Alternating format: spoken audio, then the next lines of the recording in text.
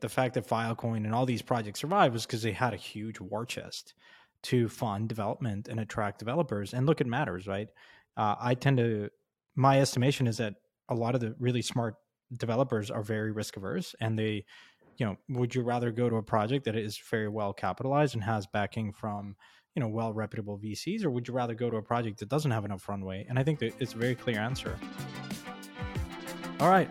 Welcome, everybody. Thanks for coming on the show. We have a very special guest here that a lot of you may know, but may not know directly. And this is Garrett, who's on the team, and he is the brains behind this operation. He puts these incredible notes, leaked with a ton of alpha.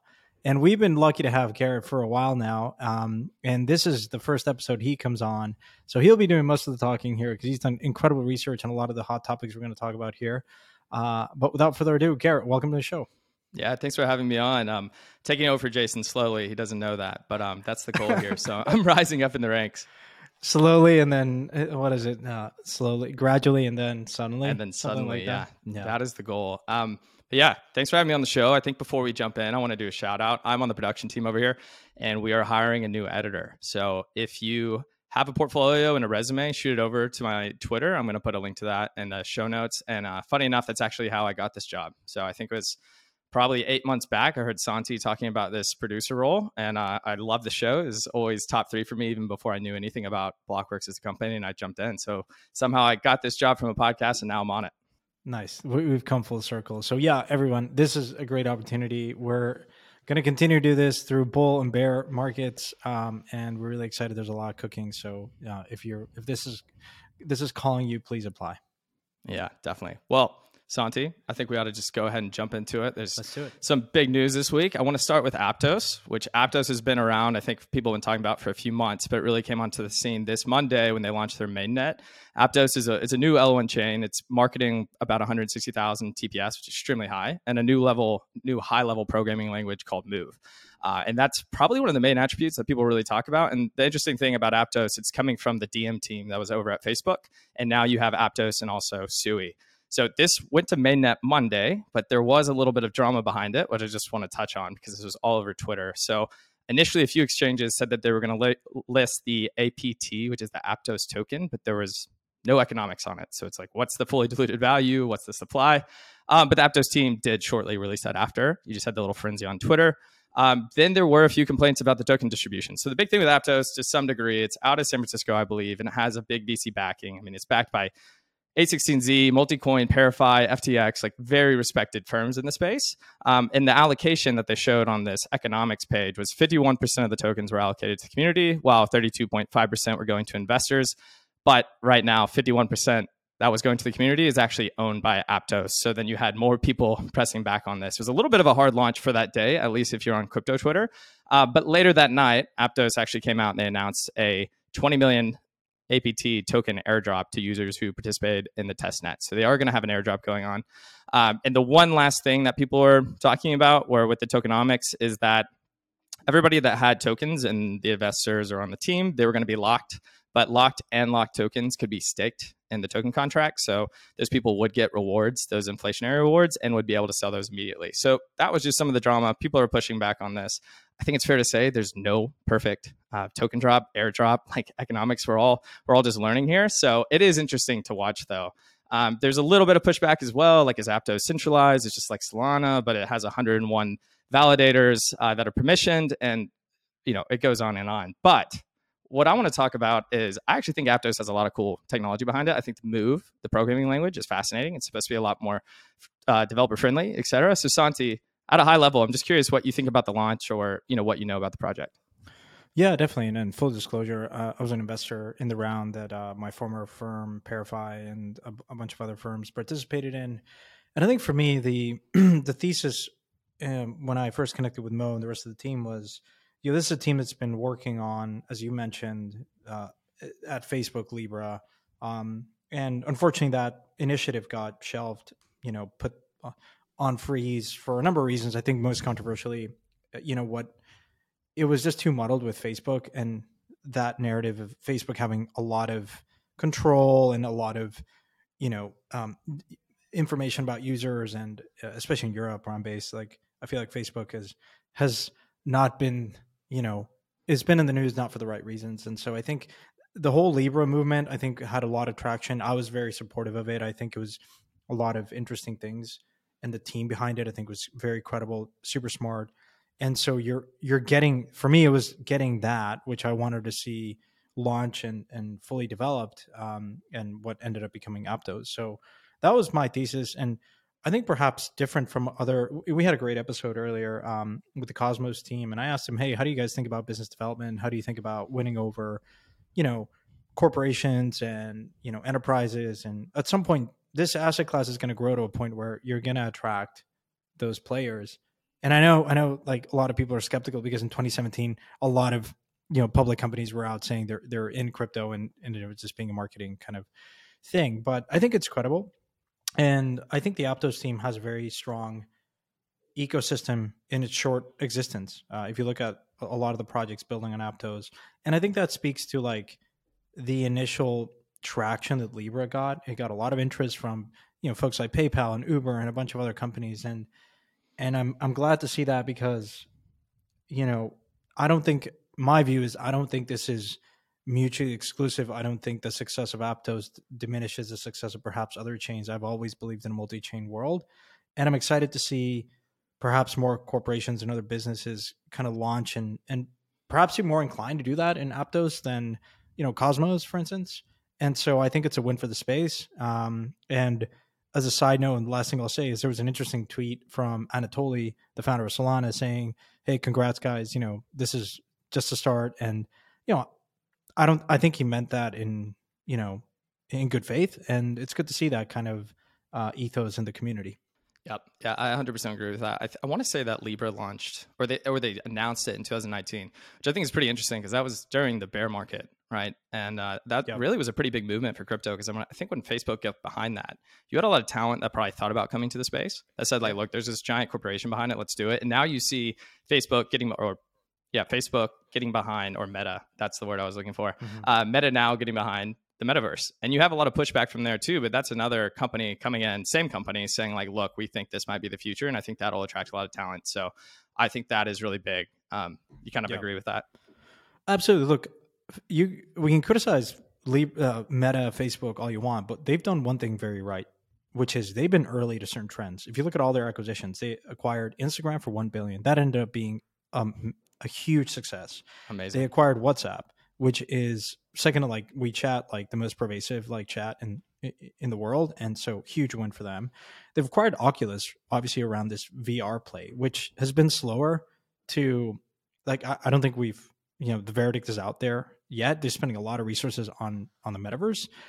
And so I think that that's very encouraging for validation of the space, of the metaverse, of AR, AI, which we'll talk about later. But I think generally, like, these are buzzwords, which I hate, but I do think that Facebook has been early historically on predicting trends and where users are going to really spend a lot of their time on. And so, it's good to see Aptos as, a team that branched off of that, and the brains behind it, I think, are now continuing to build in the space, which is a very positive development. Yeah, 100% agree. So just on Aptos, I want to take control here and give the bull and bear case from my high level perspective. And I talked with the Blockworks research team. They're guys you got to follow, extremely smart. And I've run this by some of them. They haven't all proved, so I'm no professional here. But okay, my bull case for Aptos is the Move programming language, which essentially is going to have lower barriers to entry for new devs, is at least what I hear. I'm not a developer myself, but it's more simple syntax. And the big point to me is Solidity, EVM is in control right now. It's really the selling point for developers in the Web3 community. But you do have other things like Rust, which I believe that's Solana and a few other ecosystems, then Go, which you have in Cosmos. But if you really want to get crypto to be a big industry, we need Web2 devs to come over. And for them to come over, you probably need languages that are more familiar to them. And Move is potentially that. And from what I've heard also, it could have better tooling. Like if you don't have tooling for a programming language, I know it's pretty much useless because DevOps and tooling is huge. And you also want it to be safe. So like you hear about reentrancy, which in the EVM and Solidity. And I think these new languages like Rust and move are trying to get around that. Now, it'll be curious to see whether people are just willing to pick up Solidity or if this is going to slowly be adopted over time. And if it is, who knows? Like, you're going to have application-specific chains, you're going to have rollups, and these languages could also be implemented there. And I think that's one thing. You get a lot of hate on Aptos from some of the Ethereum and other communities, but like, crypto is all about testing, innovation, pushing the limits. So if anything, I think you should kind of just applaud that. Also, strong talent team from Diem. We just talked about that with Facebook. Silicon Valley Pool. So this is kind of based out of San Francisco. They have a lot of big VC investors, and I think that's a big deal. Not only through, you were talking about business development earlier, it's about getting new talent, it's about partnerships. Like, if we want to move eventually SaaS products on chain, having that pool and having those relationships, I think is a really big deal. We see that with Polygon. Polygon does have great tech, and they're continuing to come out with new tech, but their biggest thing is business development. And the last one I have here is just high throughput use cases, which you do hear from Solana. And maybe this is a little bit more centralized, or at least now. But there's this quote from Michelle that came on the podcast. She works at Sequoia just a few weeks ago, and I love it. It's, people have a lust for unfettered decentralization. And it's saying in not every case do you need that. And I think that's part of the bull case here is it's high throughput. You can have composability. Now, I think that's a pretty good selling point, but let's just get to a quick bear case. So it is relatively currently centralized from what I can tell. There's 101 permission validators. You have APT, which is the token. Now, if this is deemed to be rather centralized, does that make it a security? Like, what's the question there? Why not build on a database? If this is something that is controlled by a few parties, that could essentially say stop the chain. Now, you have these questions everywhere in crypto. This is not particular to Aptos. You do have a spectrum. One thing is VC funds. Like, when I'm thinking about this, I said, why continue to invest in L1 tokens, or really just these projects in general through the bear market? And I think one thing that's good to remember is these VCs raised a ton of funds, or a ton of capital over the last year, several months. I think it was A16Z just came out with this probably 6 months ago, $4.5 billion crypto fund. So the amount of money they have to deploy is insane. And I think at one point people could argue that leads to bubbles and projects that shouldn't be funded get funded. But out of that, maybe it's 5, maybe it's 10% are going to actually come out on the other side.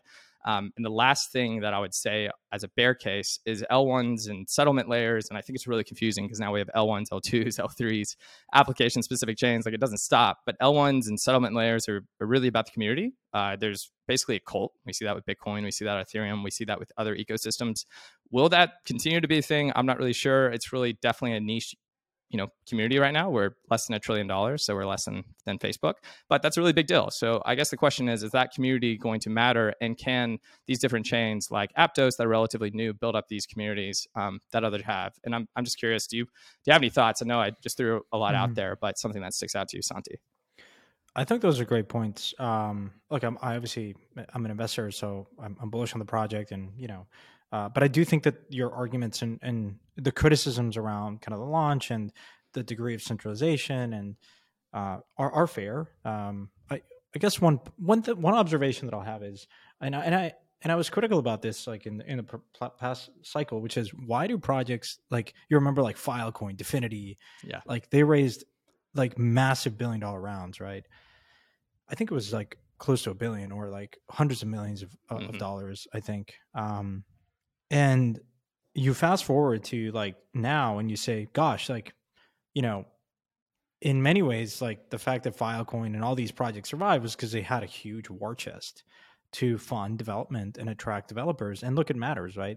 My estimation is that a lot of the really smart developers are very risk averse, and they, would you rather go to a project that is very well capitalized and has backing from well reputable VCs, or would you rather go to a project that doesn't have enough runway? And I think that it's a very clear answer, right? And so in many ways, your question around why do we need another L1, I tend to think that we're very early still. So the exploration in this L1 design space, I think, is still positive. Now, a lot of people might be critical of that and say, gosh, why don't we just focus all our resources on L2s? Because Ethereum's already won developer mindshare. Just focus on L2s. And I just think that, like, to your point, the developer ecosystem is large and growing, but it's not like mutually exclusive. It's not detracting. I think Solana really showed us that with Rust programming language, it is attractive. And I was talking to the Solana kind of community and BD team there. Shout out to Ben and other folks doing good work. They're like a lot of the developers are not coming over from Ethereum. It's just new developers. And I think that's positive for the space. If you have a really easy to understand and programming language, then who knows? I think Aptos is going to continue to expand the developer community here, and I think that's positive. So those are kind of my thoughts. I think it's a well capitalized project. I think you're going to need a lot of resources to attract projects and developers to come and build on your chain. I think there are already early indications they're doing a really good job there, but it's going to require more capital and incentives, right? Around the centralization point, look, I mean, I think there's criticisms on any chain, right? I ascribe to what Michelle said. There's no kind of perfect like end state of decentralization. I think we're going to have more regulatory clarity in the next 6-12 months. If something is a security or whatever this new paradigm is of Web3 security, whatever that new term is, I think it's just going to require a very clear set of information disclosures that any public company does. And I think a lot of these companies would be surprised, but I think they're already there. A lot of this stuff is programmed on chain. Like you look at the smart contract, you can read the number of tokens, the inflation schedule, a lot of these things, right? You know, the wallets of the team. And I think those are the things that build to market integrity, which is very important from a regulatory standpoint and consumer protection as well. We'll talk about later in the episode about FTX and Sam's view on regulation, which I think is important of perhaps exchanges being the gatekeepers of doing the due diligence, whenever you're going to list, for instance, APT, well, the team needs to produce and furnish all this information, right? And so kind of in many ways, the exchanges become the Edgar SEC of this industry. But I'll stop there because I'm going to touch that later. So anyways, that's my ramble.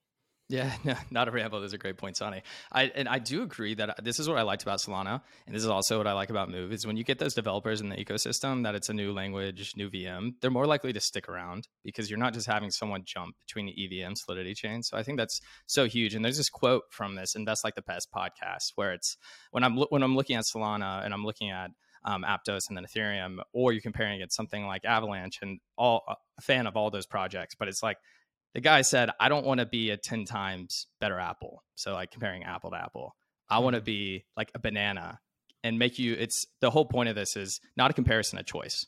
And I think that's a big deal from an investment perspective. And also when you're attracting talent over. So it's not just comparing like, look, this spec is slightly better than that one. We already know how hard that is when you just select a laptop. Like it took me like an hour to even think between the two Macs. So I do really like this thing where it's not a comparison, it's a choice. Anyways, yeah, I think we can move on from that. And you touched on Sam Bankman-Fried, who has been involved with policy, with regulation a lot lately. I think he's probably putting 50% plus of his time in there. I mean, man's crazy. I think he probably works 24 hours in a day. SBF used to be the white knight of the industry, right? When you had these different CeFi firms that were falling over, and he came in and kind of saved the day. Now the question is, like, did he do that for the industry? Did he do it for profit? At the end of the day, I don't think it really matters, but I want to talk about a few of the main points that came out of this document that he posted, which I'll include in the show notes. And one of them is that he thinks that everything should be utilized around a blacklist. So, utilize blocklist and blacklist as opposed to whitelist, where you need explicit permission to transact. So with a whitelist, it would say, okay, I have a protocol to be able to use that. You have to be pre-approved. So by default, you can't use that project. He's basically saying instead of that, you should just have blacklist where at first everybody can go in, they can interact with these protocols, do transactions, but then you would have like essentially a blacklist is like an OFAC list. One of the next things is, which had a lot of controversy, is registering front ends potentially as more of like a broker dealer where they are doing the KYC. So the smart contract code and everything in the background is still permissionless, but you're going to have these front ends, which I think this gets talked about a lot. We've talked about this before, Santi, on the podcast. A lot of people think that permission DeFi is going to be a big deal. Now, I think it's fair to point out that you can have a front end that is decentralized, and there's projects that are working on that. So it doesn't mean that those don't exist. But I think to be able to grow in the United States and be accepted and have regulatory compliance, I think SBF is just trying to say, like, look, these front ends are going to have to do KYC. Now, I don't really know how that works with something like Uniswap, et cetera. And I'd love to hear you know what? I'd just love to hear your feedback on that. What do you think about that? No, I totally agree with you. I think during the Tornado Cash situation, we learned it is possible for front ends to actually take action and either do KYC. Well, they're not doing KYC now, but they are blocking certain IP addresses or blocking certain wallets if they're in this like sanction list. And I think, look, I'm not a lawyer, but every lawyer that I've talked to, I think, kind of believes that, look, the smart contract, all of that is permissionless, it's decentralized. The front ends are the ones that need to be regulated. And I think the question is, do you need to do that, or do you just really need to police the on ramps like the Coinbase's, FTX of the world? Because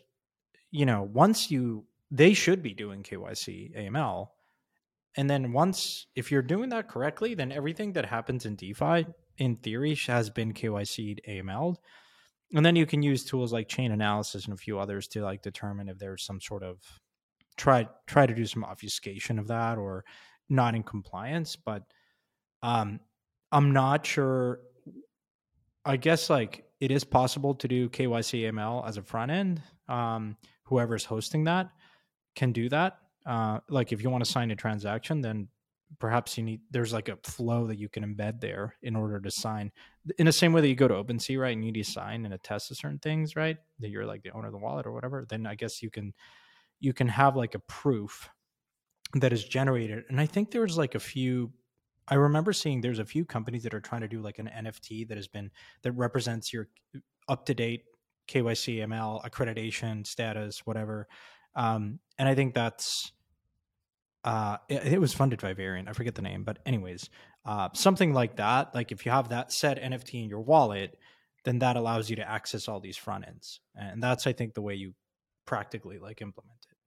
Yeah, I think that's really interesting. I saw one of the points on here that stuck out to me because over the last few weeks we've had a lot of hacks, right? And that's probably bringing regulation and even more into the spotlight. But SBF had this line where it's talking about on-chain list of hackers who violate a 5-5 norm, as he calls it, which limits the payout from hacks to the lesser of 5% of the hacked amount, or 5 million. And it was a little bit funny to me because I don't know what other industry you talk about like creating a norm for hackers. I'm sure I know whitelist hackers and that whole industry is huge. But I did think that's interesting that we've started this, but it's also interesting the fact that we've already kind of seen this play out. It's like the hackers keep a 10%, prize, and then they give the rest back to the protocol. I did think that it's called out specifically here. And I'm curious to your thoughts on that, but also it does lead into like insurance a little bit to some degree as well. Cause I feel like if this is going to be approved and we want to have consumer protections, et cetera, I feel like insurance will be a bigger and bigger thing, which is already talked about, already worked on, but you just don't see it. I don't actually use insurance at all. I think you've probably mentioned you have, Santi. Is that right? You've used insurance? I've used Nexus. Okay.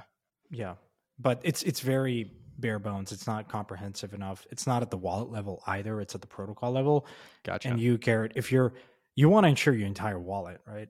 And Yep. So it's obviously very complex to do that. So there hasn't been really a very comprehensive solution around that. Yeah, hacks, like there's Immunefi, which is pretty interesting. But I guess it puts into question, we'll talk about in the news, but most recently the Mango hack. Yep. I mean, if it passed, I think it passed, right? He is taking 40, close to 50% of all the funds that were, he doesn't like to use the word exploited. But, yeah, whatever. Anyways, exploited, which, is a lot.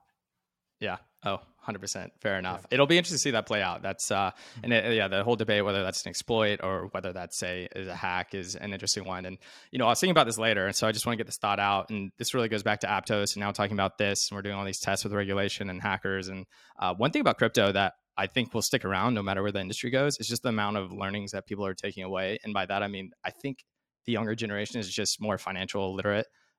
But because of crypto, and I know I took finance in college and afterwards, but I didn't really care about it or find it that exciting until I got into this space. And you start learning about token economics. You even learn about how to build a protocol and business development. And you start caring about like the basics of ROI and et cetera. And I think that's going to be really huge and a big takeaway. I think crypto is going to stick around, but I think it's even more important. And I think this is something that really could be promoted in schools and even at the regulatory level, is that this is really making people financial literate because people are excited about learning about finance and crypto for the first time. And I think that's really cool.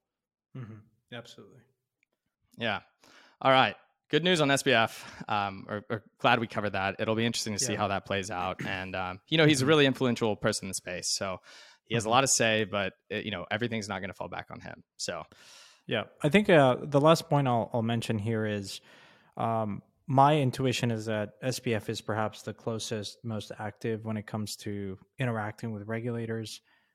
maybe second or close to with like folks like Coinbase. I felt like regulators continuously go to exchanges first for guidance and to talk about these things. And so the fact that he's being more vocal as of late, I think, is indicative of which for anyone interested should go listen to the podcast with Rebecca and Jake. And Jake mentions this. Like it feels like there is going to be greater clarity and in the next 3 to 6 months, which I just think is positive. Whatever that is, it's still positive because it's better to know what the rules are, or at least the proposals are, than to be kind of operating in the dark. And so, especially around this security, question. So, yeah, I'm actually a bit surprised that he was so forward in saying that it's going to be their legal team that does the analysis to determine the Howey test, and like pull from relevant cases and guidance. And then what that actually means for existing tokens that they've already listed. And if they're going to do that retroactively or for new listings, it's kind of a little bit of a TBD. But yeah, it'll be interesting to see how they follow kind of their own internal policies to navigate the regulatory landscape. I remember Jake, like you just said, he pointed out that he thinks by the end of 2022, we're going to have some very material proposals come out that might essentially seem bearish at the beginning. And many of those that are, I think, overly bearish will be fought against. Luckily in crypto, we do have a lot of people working on the policy side.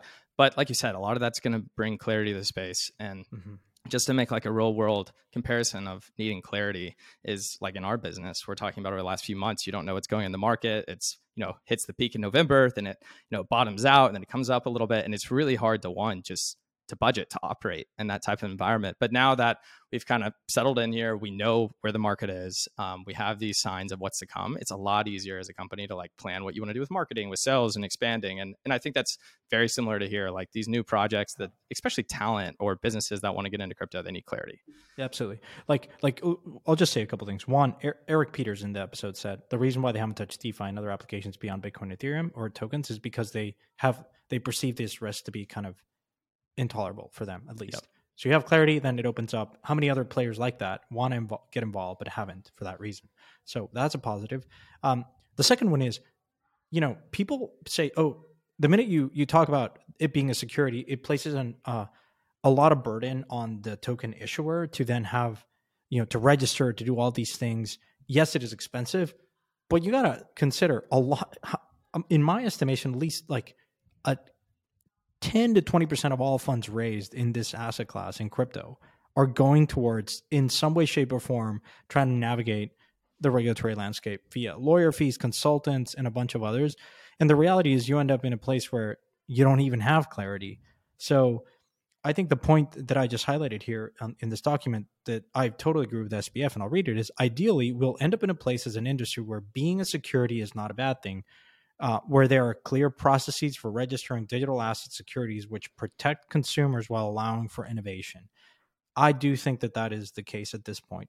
Uncertainty has a cost that we don't talk about a lot, but it is high. And in all the projects that I've invested in, it is at least 10 to 20% of all funds raised initially go towards trying to get some clarity here. And the time and resources and just the anxiety and the fear that is, it's not very conducive to innovation. So at this point, if it is a security, then give us the frameworks. And I think the SEC, if I'm reading kind of between the lines, they created a transparency kind of department for token issuers for them to submit information. I don't know if it's transparency or information department. And I think that to me feels like this is where it's going. And if you're a token issuer, you're just going to have to submit certain standard documentation. And I think that's good for market integrity and consumer protection. Yeah, I think that's great. I guess my last comment on that, I was talking to Mike, the other co-founder of Blockworks today, and whether something is security or not, what's the purpose of DAOs, et cetera. There's all these questions, and part of it is the innovation in the space, and people are a little bit worried about regulation coming in and really just bringing us back to where we are today.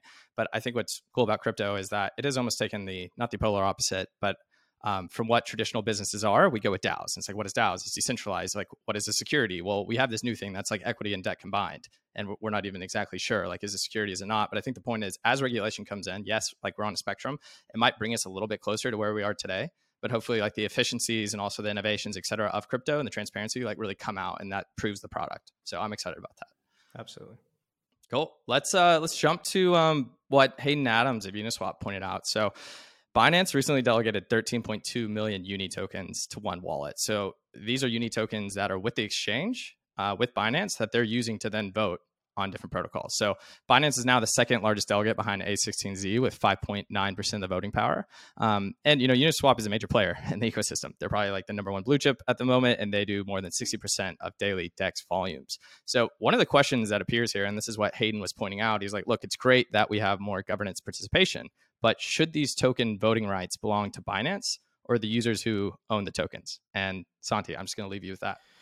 Well, yeah, I mean, CZ said that it was not intentional, but it is a risk, right? It's also, I don't have more to add here other than, obviously there are other exchanges that have a huge concentration of tokens.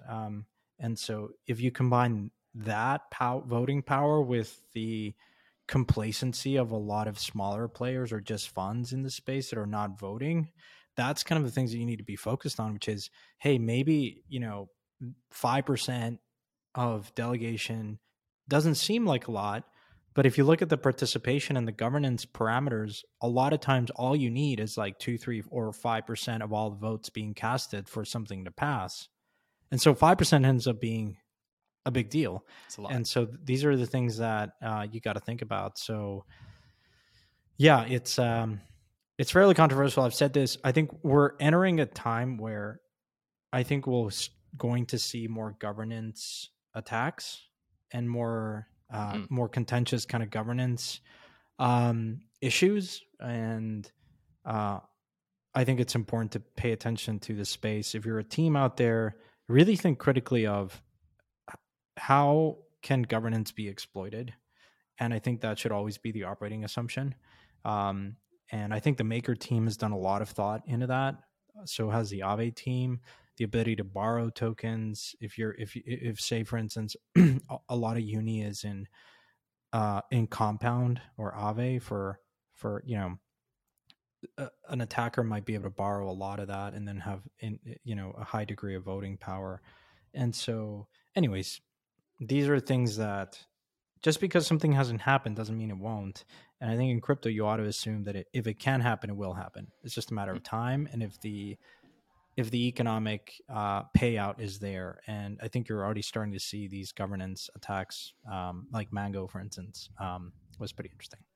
Yeah, this governance attacks going to be extremely interesting. It's something that popped up to me when I was looking at Aptos, and they talk about in their economics document how the fees and I think also some of the rewards they can be voted on and changed through on-chain voting. And I don't know if that's implemented today, if it will be in the future. And that's something that Polkadot really like focused on, was that the fact that they'd have on-chain voting. And at some point you could say like, okay, you have this new code repository, everyone agrees, they vote on-chain, and it's say automatically implemented. That would be one example. But it does bring questions of just, if it's an L1 versus an application versus a lending product, like how should that work? Do you always want, for example, Ethereum, it does not have on-chain voting. It's all done off-chain, which you could say probably is less clear and less transparent, but you maybe are less vulnerable to attacks. So anyways, I think that'll be something interesting to watch going forward. And I think the other thing that stands out to me for this, which Dan Smith, one of our analysts, pointed out is, maybe eventually these centralized exchanges, they build some type of portal that makes it really easy to do this voting, or at least to delegate, because we all know there's a lot of voter apathy. Like, I absolutely love Apple products, but I do not want to vote on any decisions that they make. But I do think you should have a choice. So I think that's something to watch out for. The other thing that I think we're perhaps a thread going forward as we get more clarity on these securities things is governance tokens. And I think governance tokens have been a design that perhaps has come out of this uncertainty on the regulatory standpoint, because you don't want to intimate that a token has any other function. It's just kind of like a valueless token, but you can have governance powers that, by the way, confer some economic value, right? If you look at traditional markets, proxy voting is a huge industry. Your vote has power and has value.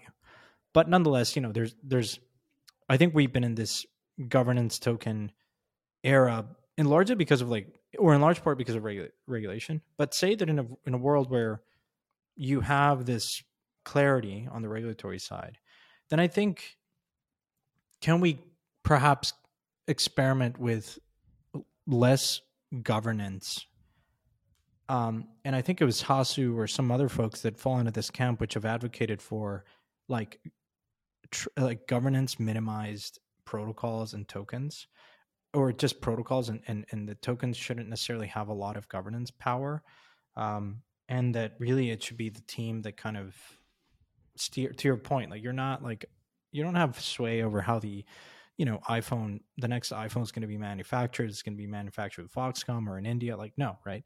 You have choice, which you mentioned earlier, which I think is a key hallmark of crypto, which is there's greater consumer choice of moving chains, protocols. If you don't agree with a particular decision from a team, then you are free to go elsewhere in a click of a button. And so I think that perhaps this whole, how we think about governance and the role of the community in governance, I think is going to be perhaps rethought in a very interesting way once we have some clarity. And it puts into question the role of governance tokens and just tokens. To be clear, I believe that there is always going to be some criteria that the community and everyone, a stakeholder in the system has, and they should be able to express that via some sort of voting scheme, right? And I think tokens really map out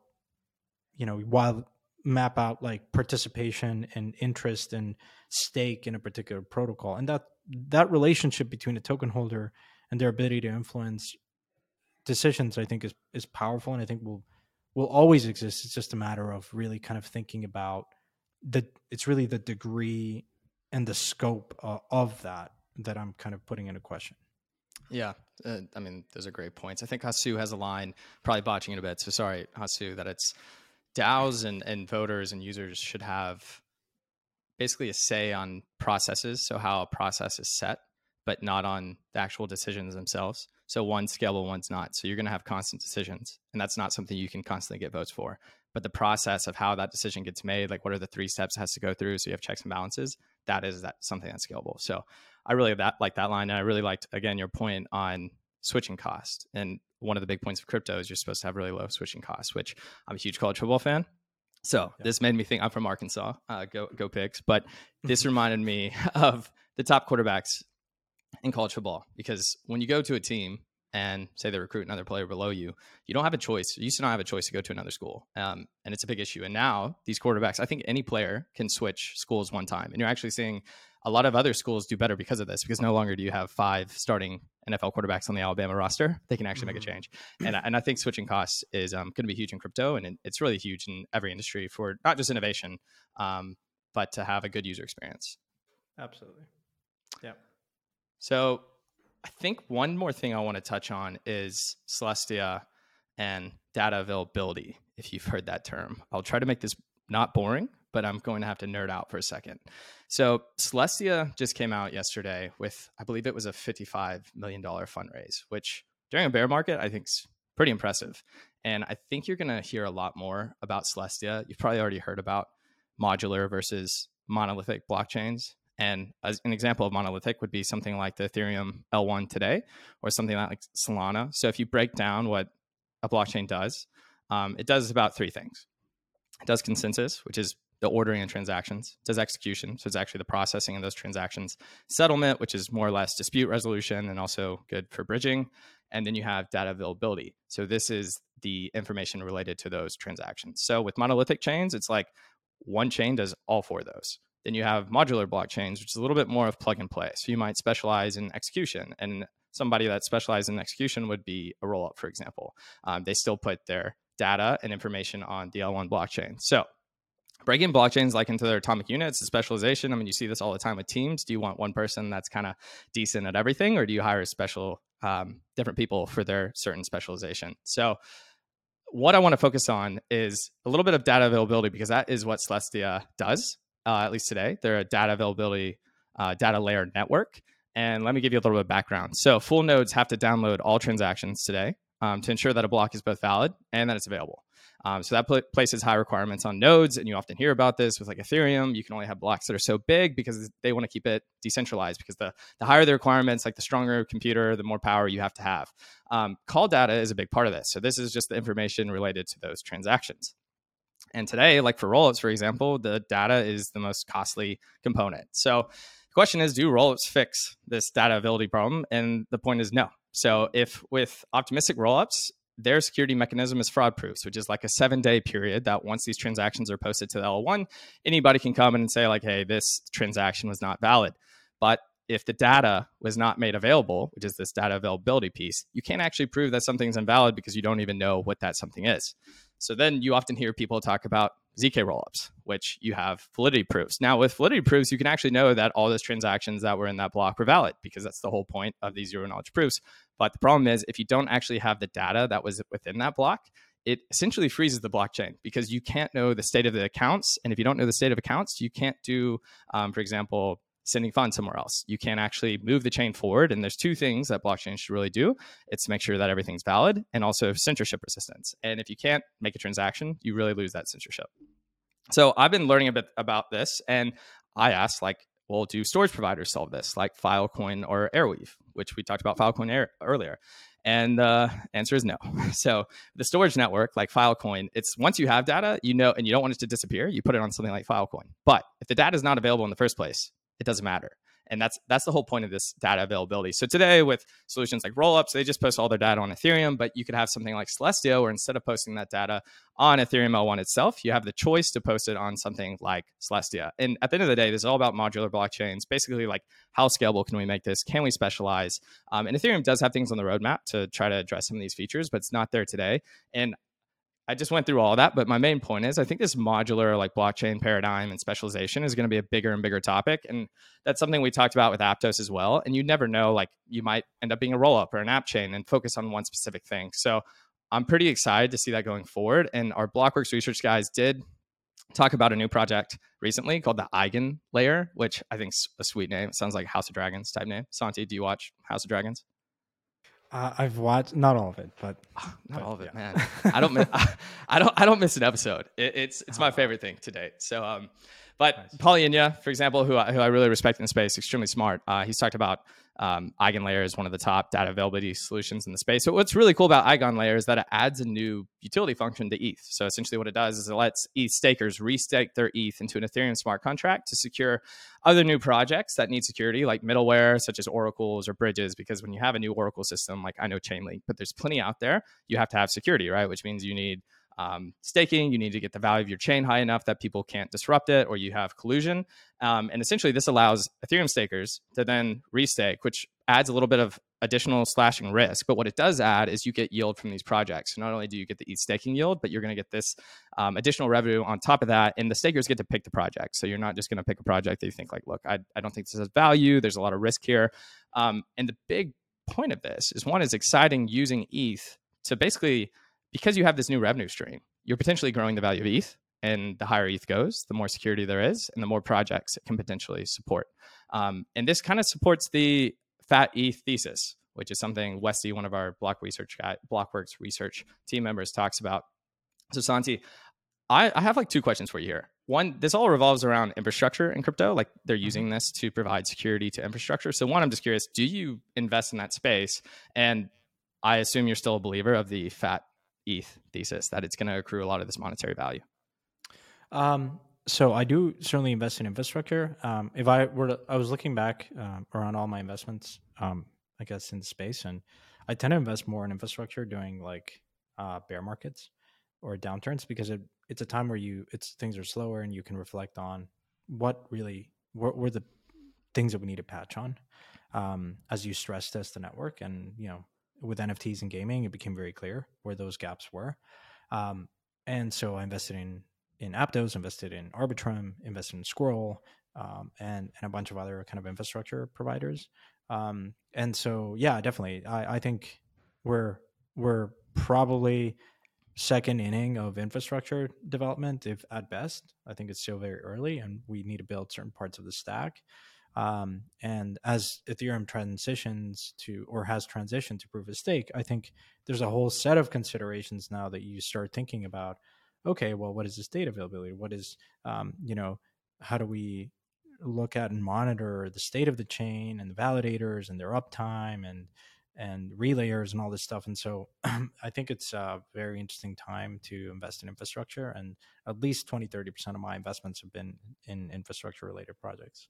Picks and shovels, baby. I'm a big fan myself, right? If you can pick the picks and shovels, you don't have to get the right project. I think I'm a little bit better at that. And that's kind of like the L1 thesis, right? Too, to some degree, it's a little bit of an index, which you could say is their infrastructure.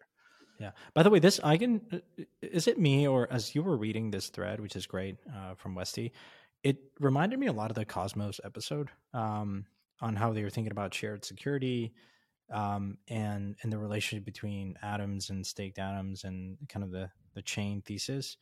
It feels a lot like Eigen is like bringing on that type of functionality to Ethereum. But that was just my, yeah. That's what I picked up too. We might have to get Westy on some time to actually describe that for us. But yeah, I do think you can see this in different ecosystems, and I think we talk about this in our episode with Cosmos. It's like, yes, Cosmos and Ethereum started on different sides of the spectrum, but they are now basically learning from each other and more likely to meet semi in the middle with some of their own like specialized and cultures and communities. Yeah. Okay, so one thing that's been in the news that I'm actually absolutely fascinated with, which I think we talk about probably every other episode recently because it's all over in the news, is just artificial intelligence, AI. So you had GPT-3 with text, DALL-E with photos. I don't know the names, but there's like full video projects now. You can just type in text and it'll make a video. Then I think we talked about the Steve Jobs and Joe Rogan interview, which is absolutely nuts. So if you haven't heard about this, they essentially put all this data in all of Steve Jobs' interviews, and they put it next to all of Joe Rogan's interviews, and then they combine them, and they have a real conversation as if it happened today. And it's absolutely nuts. It feels like we're not going to be, I'm not a podcaster yet, but it feels like we're not going to have podcasters in the future. But what I think is really interesting too is like the intersection with crypto. And to me, I know this has been a thing for a while, but I think we're going to see more and more crypto companies that maybe they don't work out, maybe they pivot, which is not a bad thing. You see that in VC all the time. They're going to pivot and say, no, we're not a crypto company. We are an AI company that leverages crypto. And I have to bet that Adam Neumann is making his way to the space because he knows how to arbitrage these markets. I think it's going to continue to be, one, it's fascinating what's going on. I think this idea of a Turing test is what,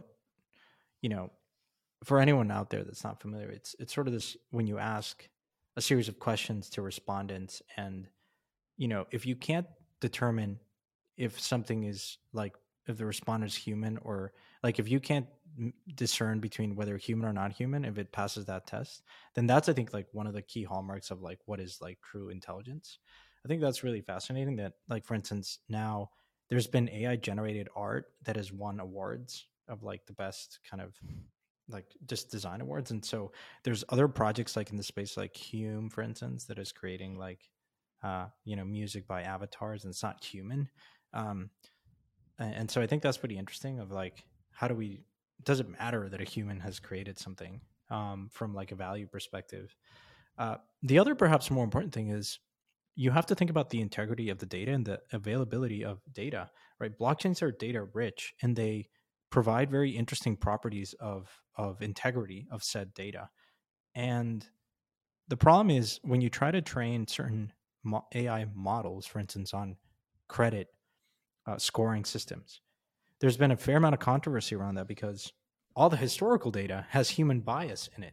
If you look at the loan approval ratings, well, they skew certain demographics, mostly white males.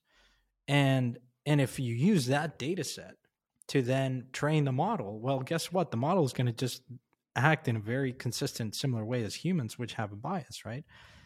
And that poses a really interesting question, which is the quality and the integrity of the data that you're using to train the model is important. And I think over time, that's really perhaps the most exciting thing about blockchains, which is they're producing in increasingly so streams of data that are, pretty interesting to use and then analyze and train certain models.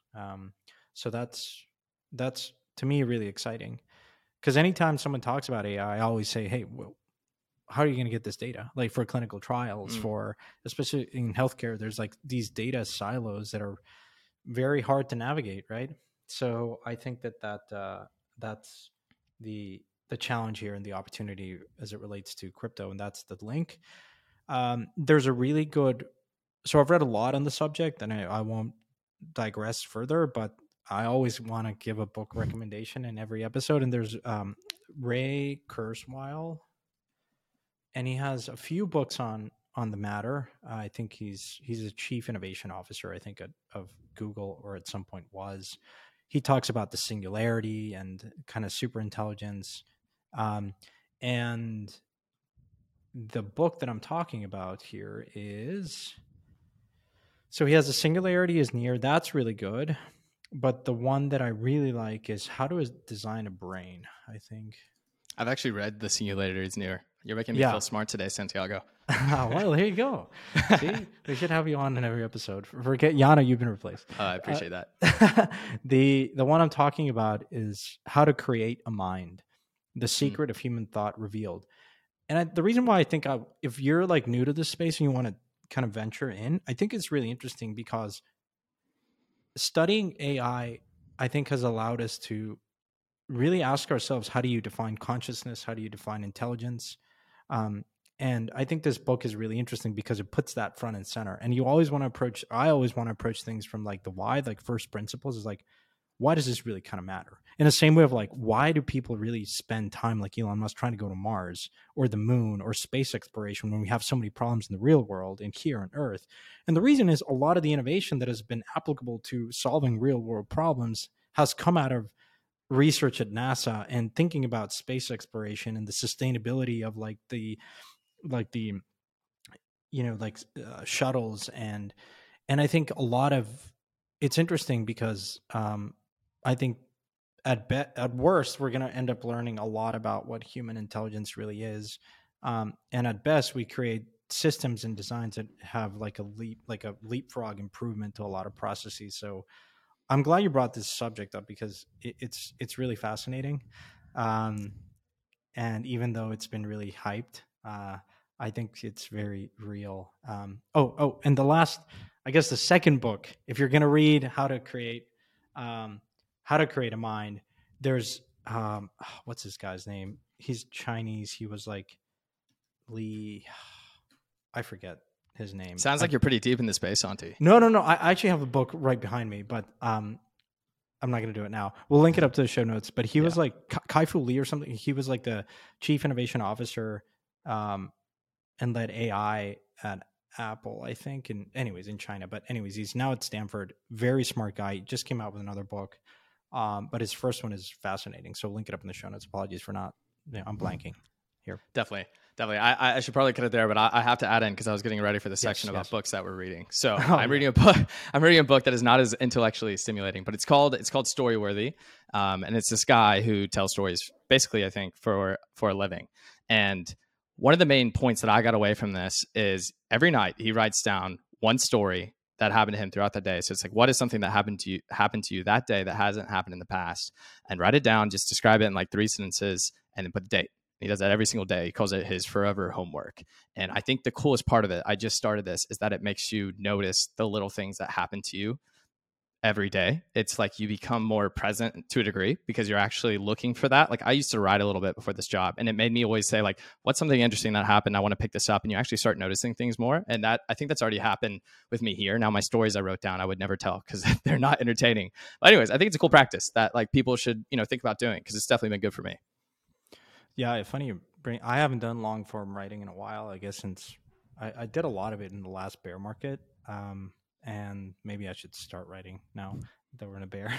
But I definitely agree with you, and I've tweeted about this a lot, which is I feel that we've gone into like very high frequency, like informal means of communication, and like everyone always wants to. It's easy to suggest having a call or texting, but sometimes like it's really nice and refreshing to like just write. And whether you're going to publish or not, I like publishing because it's like a reminder I'm publicly staking something and I can look back on it, and that really kind of helped me think about investing frameworks. I mostly was writing about like mistakes that I've done in investing, which are a ton, but that helped me learn a lot about like just like sitting down and organizing my thoughts. I think is super helpful. Like writing is a skill that is very valuable to organize and crystallize your thinking. But anyways, this is the book. Oh, very cool. It's Kai-Fu Lee, AI 2041. It's a big book. Yeah, it's good, but the book that I'm referring to is actually it's called AI Superpowers, and that was his first book, and it's fascinating. So yeah, everyone, this would be the second book that Kai-Fu Lee is the guy that I would follow and look at his videos, because if you want to learn more about AI, he's one of the more like the just geniuses out there. Very cool. Thanks for that. Well, Santi, I had a great time doing this today. Thanks for letting me come on. Yeah, maybe next week. We talk about AI robots replacing humans, but I think that's pretty far out. Garrett, I think you're going to replace either me or Jason. But nonetheless, it's been a pleasure. I think you should come on the episode more often, because I've really enjoyed this, and you're the brains behind this operation. So thanks for coming on. Definitely. Well, unless I get kicked out, I think I'm taking over next week too. So everybody get excited. I'm excited for it myself. So anyways, enjoy it. We'll see everybody next week. Yep. Thanks, everyone. Have a good one. Yep. Bye.